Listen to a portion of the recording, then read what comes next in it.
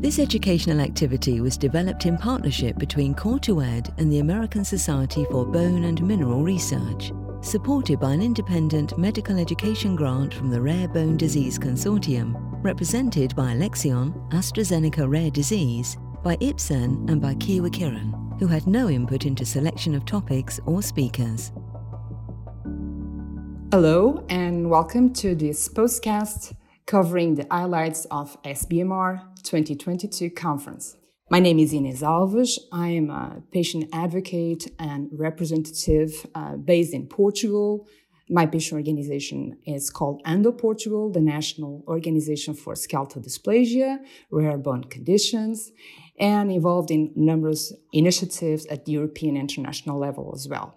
I'm joined today by Tracy Hart. Tracy, can you please introduce yourself? Sure. Thank you, Inês. I'm Tracy Hart. I'm the CEO of the Osteogenesis Imperfecta Foundation. We are located here in Gaithersburg, Maryland, which is right outside of Washington, D.C. I'm also a member of the Rare Bone Disease Alliance, and the OIF is the administrative lead of the RBDA, as we call ourselves. So it's really great to be here. Thank you, and very excited with this podcast as well. As patient advocates, our focus today lies on the patient perspectives. Tracy, which presentations from the conference did you find most interesting and impactful regarding this point? Well, Inês, that was very difficult because there were some wonderful abstracts, some wonderful information presented, but we have focused on 3 today: engaging diverse communities in rare bone disease research, the IMPACT survey, which is IMPACT survey, provides unique insights into the experiences of adults with osteogenesis imperfecta through self-reported data, and novel hybrid silicon lipid nanoparticles as non-viral vectors for delivering biologicals intended to address skeletal rare diseases. So we have something from the patient advocacy perspective, a survey, some data collection, and also some very interesting science. Thank you. And that's really, it's the highest point of our selection of presentations because we aim to tackle very broad, important and relevant information from the beginning of research until it's delivered to people that mostly need innovative medicines and also care. So regarding the first presentation led by Michelle Davis from IFOPA, which are the highlights of this presentation that call your attention? So I think the title in Engaging Diverse Communities really Michelle focused on her experiences with IFOPA. And really she presented to us how important it was to engage communities for research by providing diverse opportunities for engagement. So she talked about things like her family gatherings, her national meetings, her virtual programming. I think she really focused on showing the audience ways that, to engage patients, not just getting that one email that says a clinical trial is happening, but how do we meet patients where they are and how can we communicate with them? And she did that in multiple languages too, which I thought was very important. So, the engagement really focused on strong communication within, the patient community, but also with her industry partners as well. And she really focused on how important good and appropriate education is within her community. So when her patients, as she explained, were ready for clinical trials, they were very educated about what was going to happen. So I thought that was really great. But the diversity, I think, the way she shared it was offering those diverse opportunities for people to engage. I think that although it was a specific rare bone disease being approached, the content was totally transversal to many other rare bone diseases communities. And Michelle shared a lot of the challenges that also very small patient organizations as international organizations as IFOPA are challenged with. And it was really interesting to see that as an international organization, they totally need to be focusing on getting to the highest number of people they can get to improve their care, but translations, and because we are talking about a global impact of an organization, needs to be up to date. And the highest challenge that was really catchy for me on IFOPA, that again can be translated to many other patient organizations, is that from the 8,000 people that may have FOP, fibrodysplasia ossificans progressiva, they only know about 1,000, which is tremendously less than the number that we would aim to have, as the lesser people that know about their condition, the worse their life scenario will be. So aiming to know more and more people in continents that are less mentioned as Asia and Africa, it's really an important work. And it was really inspirational to see all the work that IFOPA has been leading so far. I think you're absolutely right. And I think it really highlighted the disadvantage that some disorders, disease patient communities are at when they don't have a strong patient advocacy group working with them. And it's really, our responsibility as rare bone disease advocates to help where we can and to share resources and to make sure people have shared resources if we can for spreading information. So I thought that really hit me as well. And one of the topics that I already mentioned about translation, it's very real at the side of the globe that I live in Europe, where something is not enough to be just in English. We have numerous languages, and it's essential to get translated, to get to the highest number of people. And we are very used to work in English, which is an international language and allow us to work together. But definitely, most people, most families are not talking in English. And we, as organizations dedicated to people with rare bone conditions, need definitely to work further on these aspects. Thank you so much, Tracy. Let's take the second selection that we did. So the next work is the impact survey, which covered an astonishing number of 66 countries and over 2,000 patients with osteogenesis imperfecta. You are an expert in OI. How do these results of the impact survey affect or can affect lives of people that have OI? And let us know if you are aware of how many cases are correctly diagnosed after these results. Sure. So this is something that's very near and dear to my heart, the impact survey, because I worked on this project. The lead author is Lina Lande Wecker from TRS National Resource Center for Rare Disorders in Norway. So, right from the beginning, this global survey was led by people from all over the world, clinicians, patient representatives, and others from all over the world. So it really was a global committee. And you could see the partnership between the patients and clinicians, too, if you look at the other authors from all over the world. So I think what we found here is that, issues are global regardless of a health system. And for us, I think we knew that, but it was really great to have, over 2,000 people, adults, telling us about their experiences, regardless of where they lived in the world, regardless of their health system. The issue that we see, and maybe we'll see more as data comes out, is care is not consistent, which is a real issue for us. But if you look at the survey, it was, as you said, it was put out in multiple languages. So we had 66 countries respond. We were looking at the clinical, humanistic, and economic impact of OI on the OI community. We saw some of the things that we knew, but it was really good to have this in writing and people telling us that most adults self-report having issues with pain and fatigue. Those are all issues that, the OI community is working on, the clinical community and the research community as well. So the survey was, it was self-reported. It's sample data, so more information will be coming out. But again, I think it shows us globally that we are so connected and our issues are very much the same regardless of where you live. I think we would find this in other disorders as well. I don't know what you think about that, Ines. Oh, totally. I think both of these presentations and poster have been very relevant on showing that the challenges are not as different as that. And this work, again, showed clearly that we have underrepresentation of continents as South America, Asia, and Africa.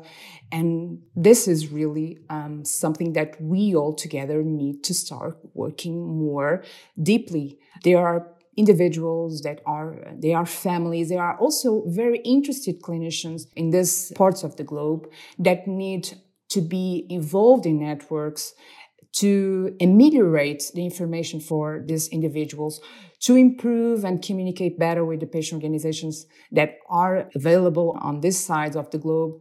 But definitely we need to push forward more work on this. And one of the things I really liked this work was the perception that each person had from their OI. It was not solely for them to point out which type of OI do you have. Do you want to comment on this? Yes, absolutely. Thank you for bringing that up. So, 26% of the folks that responded to the survey had not been tested. They don't know their mutation. So they are self-identifying as either having mild, moderate, or severe OI. I think that happens in other disorders as well when you have this variable kind of disorder where you could possibly self-identify as having severe OI because you have hearing loss. And that affects your quality of life. And if you're looking strictly at, the science of OI and fractures, you're missing all those other aspects of a life with OI.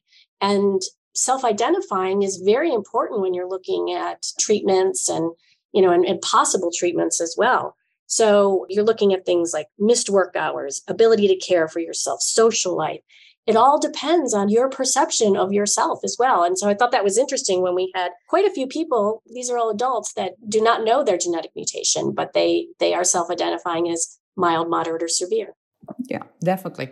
So let's move on to the next and last. And Ines, I'm going to let you take most of this, but I learned so much. But as indicated before, we also selected a potentially very impactful work in the molecular and basic research area.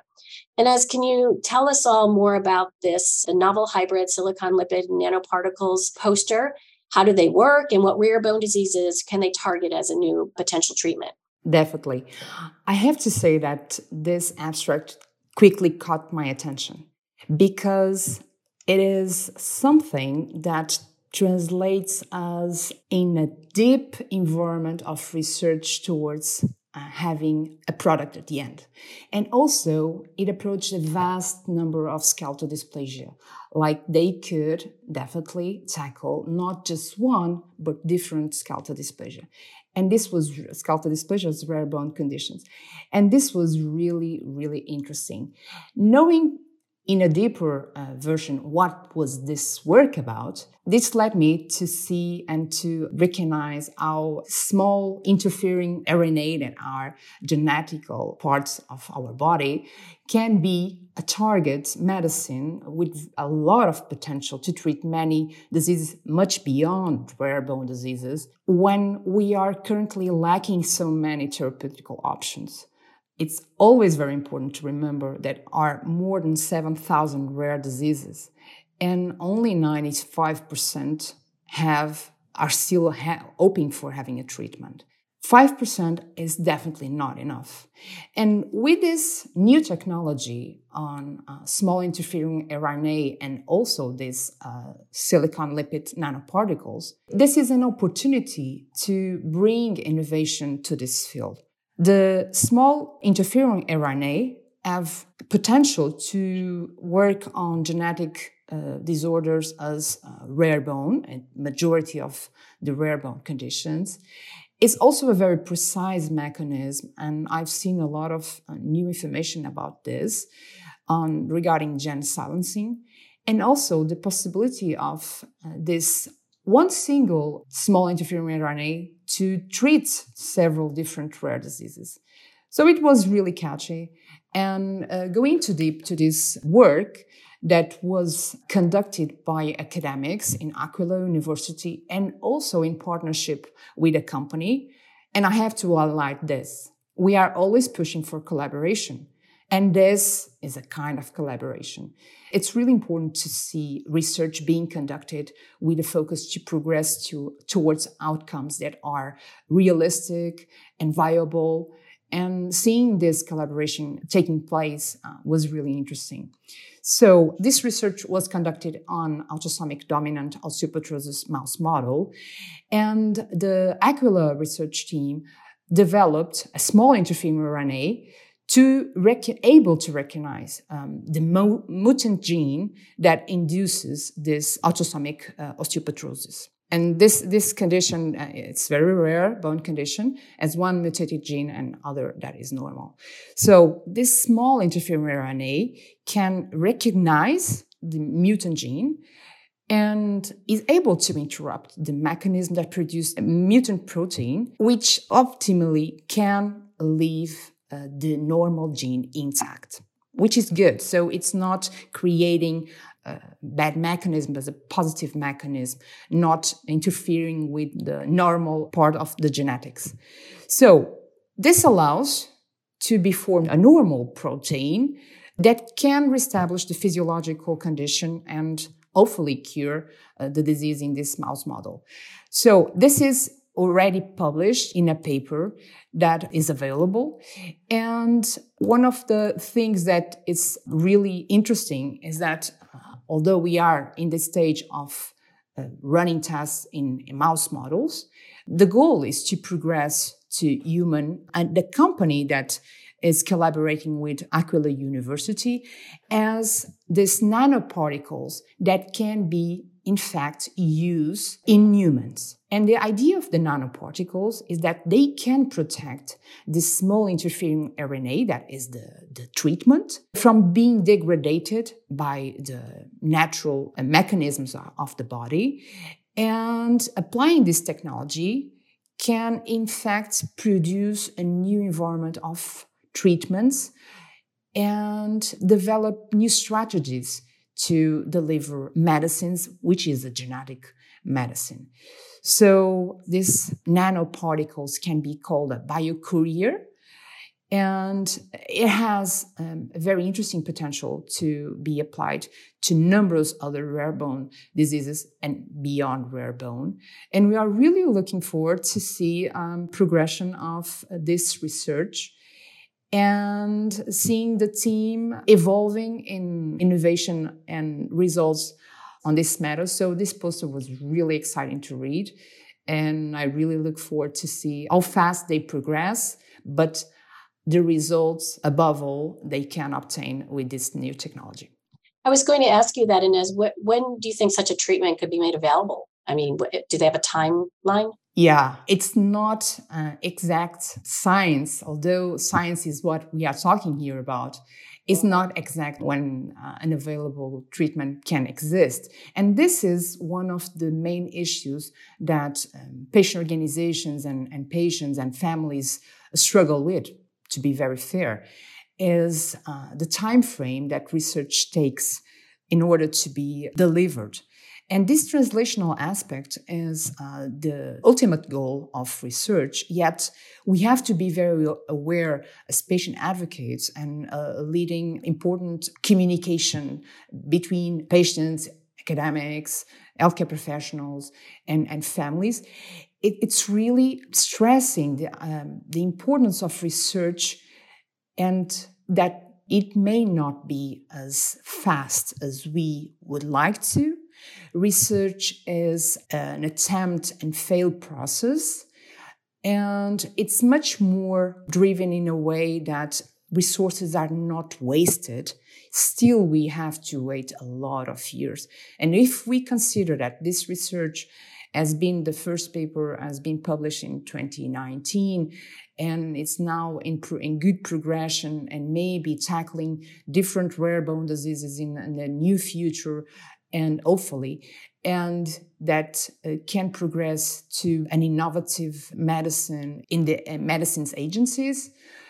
We are dealing with many years ahead, but if results appear, all the work has been relevant, and mostly because we are capable to see this collaboration between academics, between biotech companies, and also patient organizations willing to push forward with perspectives and sharing their needs and making sure that what is delivered in years from now will be of use for people.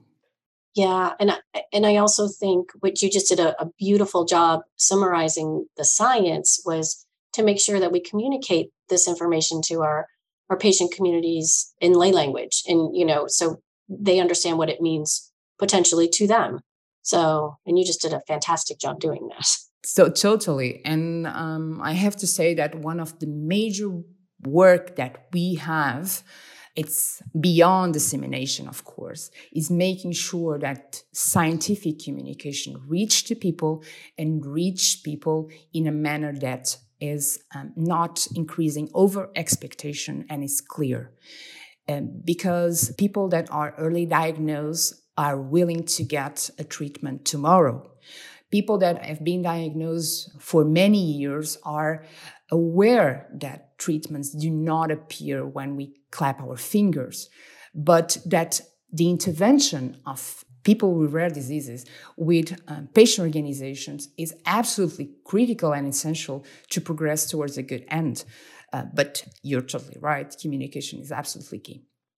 Well, I think we've discussed some very interesting new findings today and talked about some really great programs and surveys and science. Would you like to summarize our key points, Ines?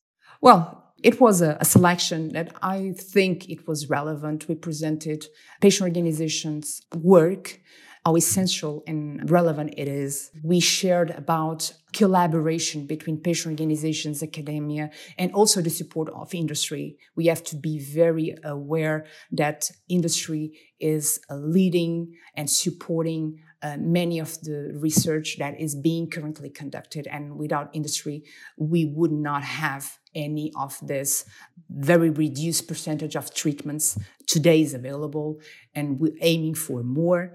And we see now a different approach for delivering innovative medicines, genetic approach, small interfering RNA with nanoparticles, with silicone. It's fantastic to see all the evolution that we have been observing and collaborating with in the past few years. And hopefully we'll see much more innovation coming across in the future years. So we have come to the end of this podcast. Thank you so much, Tracy, for having this interesting discussion together. I hope that all the listeners also appreciate our conversation. Thank you so much. And as certainly my pleasure. And as you said, we also thank all our listeners and encourage them to explore two further podcasts from this Highlights of ASBMR 2022 series. This podcast was brought to you by Core2Ed Independent Medical Education and by the American Society for Bone and Mineral Research. Please visit core2ed.com and asbmr.org for more information.